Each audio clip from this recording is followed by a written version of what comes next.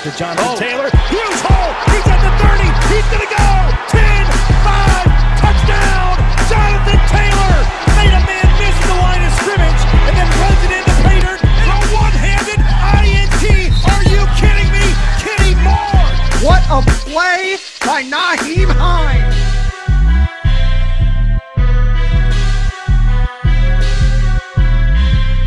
Horseshoe is back, baby. The horseshoe is back.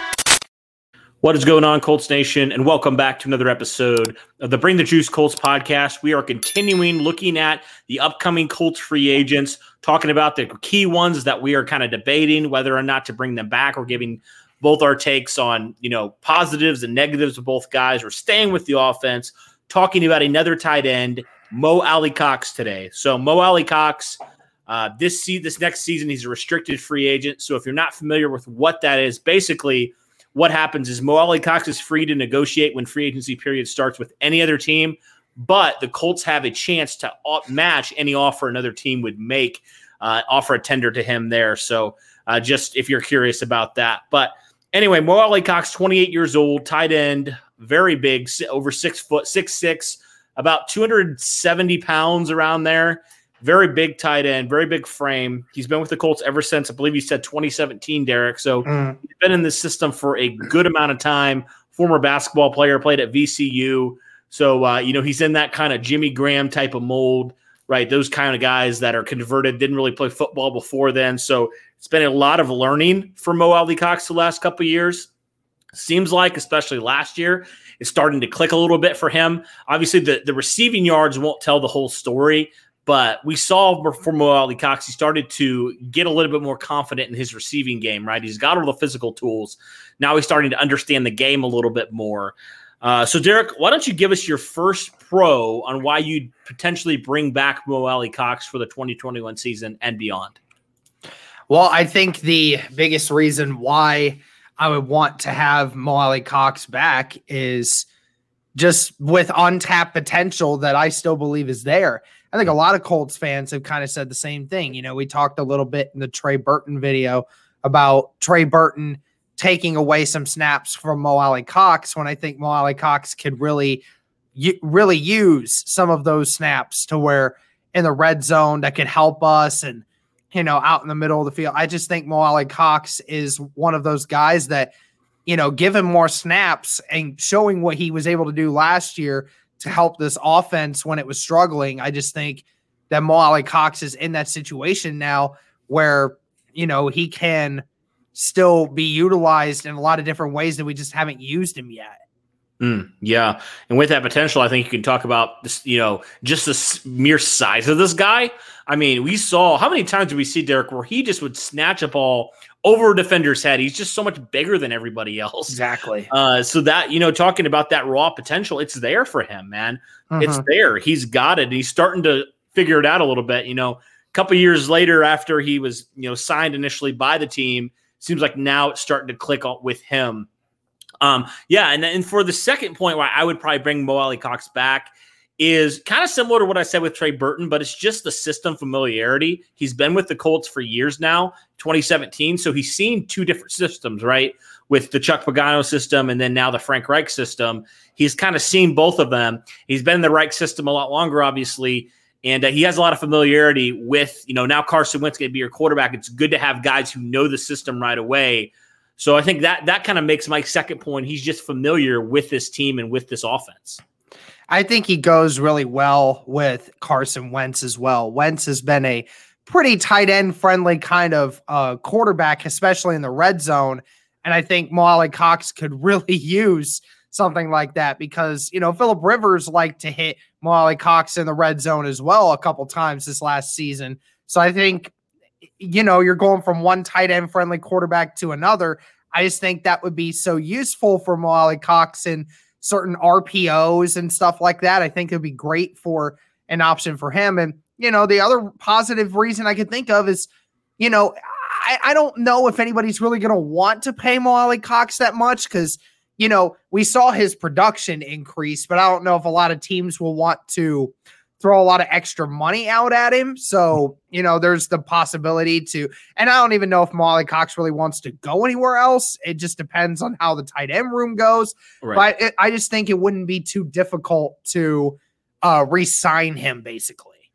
Yeah, I think he that's the beauty of like our tight ends. Like, they're solid, but like nobody's going to like go overpay them. Nobody really typically overpays tight ends. Like, you overpay a quarterback, you overpay a defensive player, whatever it is. It seems like tight ends normally you can get them at pretty reasonable prices. And I definitely agree with you. I think that is why, the Colts could bring him back. But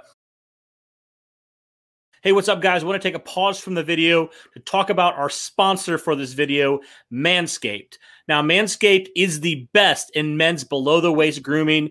Manscaped offers precision engineering tools for your family jewels. They obsess over their technology developments to provide you the best tools for your grooming experience. Manscaped is trusted by over 2 million worldwide. And we have an exclusive offer for you, our listeners. 20% off plus free shipping with the code BTJ at manscaped.com. I'll say it again with code BTJ at manscaped.com. And Derek, Manscaped hooked both you and I up with some pretty cool tools, right? I know you have one there. I have a couple here to keep it fresh down there. But Derek, I can't tell you, man, how many times, you've been down there, you've been shaving, you're trying to figure that stuff out. And it's the worst. It's the worst, man. It is. And Manscaped definitely is a great resource there to help you have confidence moving forward, man, and doing that. I know it's never fun, but Manscaped makes it a little bit more bearable. Well, thankfully, Cody, I've not had any issues when it comes to that yet, thanks to Manscaped. And the best thing that I've had with that was the Lawnmower 3.0. It's the new device that helps you. It's the 3rd generation trimmer featuring a cutting ceramic blade that helps to keep you from having accidents down there. The best thing for your grooming experience. It also comes with an LED light, helps you to make sure you see where you're going. Obviously, you need that. And it's also waterproof. I don't have any water on me right now, but I would definitely show you. Helps with your shower and grooming experience. Makes it so much easier. Obviously, don't use it on your face. That's just nasty. I'm just letting y'all know that now. Don't do that. Don't do that. Also, guys, with your package that you would also get comes with a lot of other things that you would need to help with your grooming experience. You have Preserver and Reviver to help with the family jewels to make sure everything is fresh. And also, Manscaped throws in a bunch of other things, including boxer briefs and a travel to-go bag to be able to bring your stuff on the road with you. Believe me, your balls will thank you. Cody, tell them how they can get started with their Manscaped experience. Absolutely. So 20% off and free shipping using the code BTJ, stands for Bring the Juice, BTJ at manscaped.com. Again, that's 20% off shipping at manscaped.com. Use the code BTJ. Unlock your confidence and always have the right tools with Manscaped. Thank you to all of you, including Manscaped, for sponsoring this video. Be sure to check them out, guys, and enjoy the video. Let's talk about a few negatives here. Derek, what's your first negative on why you would not bring back Mo Alie-Cox? Well, I mean, it kind of goes off of the positive where I said I didn't think it would be that much to bring him back. With him being so inexperienced in a lot of ways when it comes to play time, I think that if somebody were to actually go ahead and try to get an offer for him, would the Colts want to budge on that kind of offer, right? I mean, you said with him being restricted free agent, we get to match that offer. Right. Well, I don't really think that the Colts would want to match an offer that, if somebody's going to pay him $10 million over, the next 3 years to be their tight end. I just don't think that the Colts are really going to do that, because I don't think Mo Alie-Cox is worth over $10 million currently. I mean, he could become that way, but we're just not seeing that right now. So I think that's ultimately what I was thinking there for that first reason. Yeah, and I think leading to my second reason here, we talked about, kind of the untapped potential. I think we can kind of – it's funny because, it seems like a lot of these pros can turn into cons too, right? So looking at that, you're talking about the untapped potential. Well, how much potential is there still to untap, I guess, with Mo Alie-Cox? We have the physical – we see the physical, and we're like, oh, my goodness.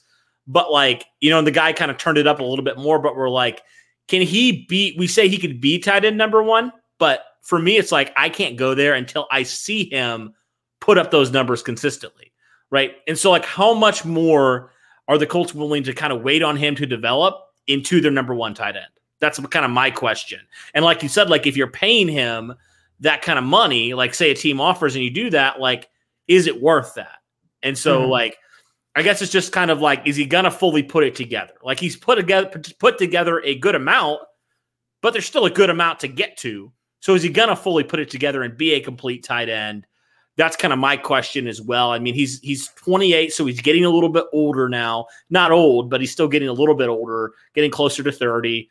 Like there are some questions there. Like when do you kind of like decide, okay, he's reached his ceiling or he's still got a lot to go? Like where is the fine line there for me? That's a big question in my opinion. Yeah. And when it comes to that kind of argument, you kind of piggyback off another one. It's just how much time do you invest in it, or do you just go with somebody else? Right. Cause that's the problem a lot with this tight end room is we have a bunch of guys that fit into the way the Colts want to run their system, but nobody that's really that explosive just yet. We have guys that can make plays, but none of them really take the door off of somebody else. Like, Tampa Bay has Gronk and the 49ers have Kittle. The Chiefs have Kelsey. And, it's just a couple other guys that I can mention that, you could throw in there. But, there's just really not a tight end that in this room right now, and that includes Mo Alie-Cox, that really is a game planner for opposing defenses to have to deal with. And that's kind of been the issue with this whole tight end room is, they run really well with the system that we like to run, but they just never really pose a giant threat to a lot of different teams out there. Yeah, and you kind of look at some of those AFC teams, like you didn't even mention Mark Andrews, who's a very good tight end. Like some of these AFC teams, they have some very dominant tight ends, and the Colts just don't have that. They have some solid tight ends, but they don't have their number one guy. And so the question is, like, is Mo Alie-Cox going to be that? And how much longer can you afford to wait on him? Or do you just go address it, right? Do you just get your guy? Like it's more of a sure thing type of thing, not just potential, but actually production as well. So I definitely agree with you there. I think that's something the Colts are going to have to weigh with bringing Mo Alie-Cox back. But I think we're pretty much on the same page. Like we'd like to bring him back. We still think there's some potential there to tap into. He's starting to show a little bit more in the receiving end, like I mentioned. So well, what do you guys think? What do our listeners think? Would you guys like to bring Mo Alie-Cox back? I think it's pretty likely the Colts probably will, Derek, if I'm guessing. If you're holding a gun to my head and saying, are the Colts going to bring him back? I'm saying, yeah, they're going to bring him back. But, yeah, I'd like to hear your guys' thoughts. Like, would you want to bring Mo Alie-Cox back? If so, what kind of deal would you want to give him? How many years? I want to hear all that stuff from you guys. Derek does as well. But thanks, guys, for tuning in so much. We really appreciate it. And as always, go Colts.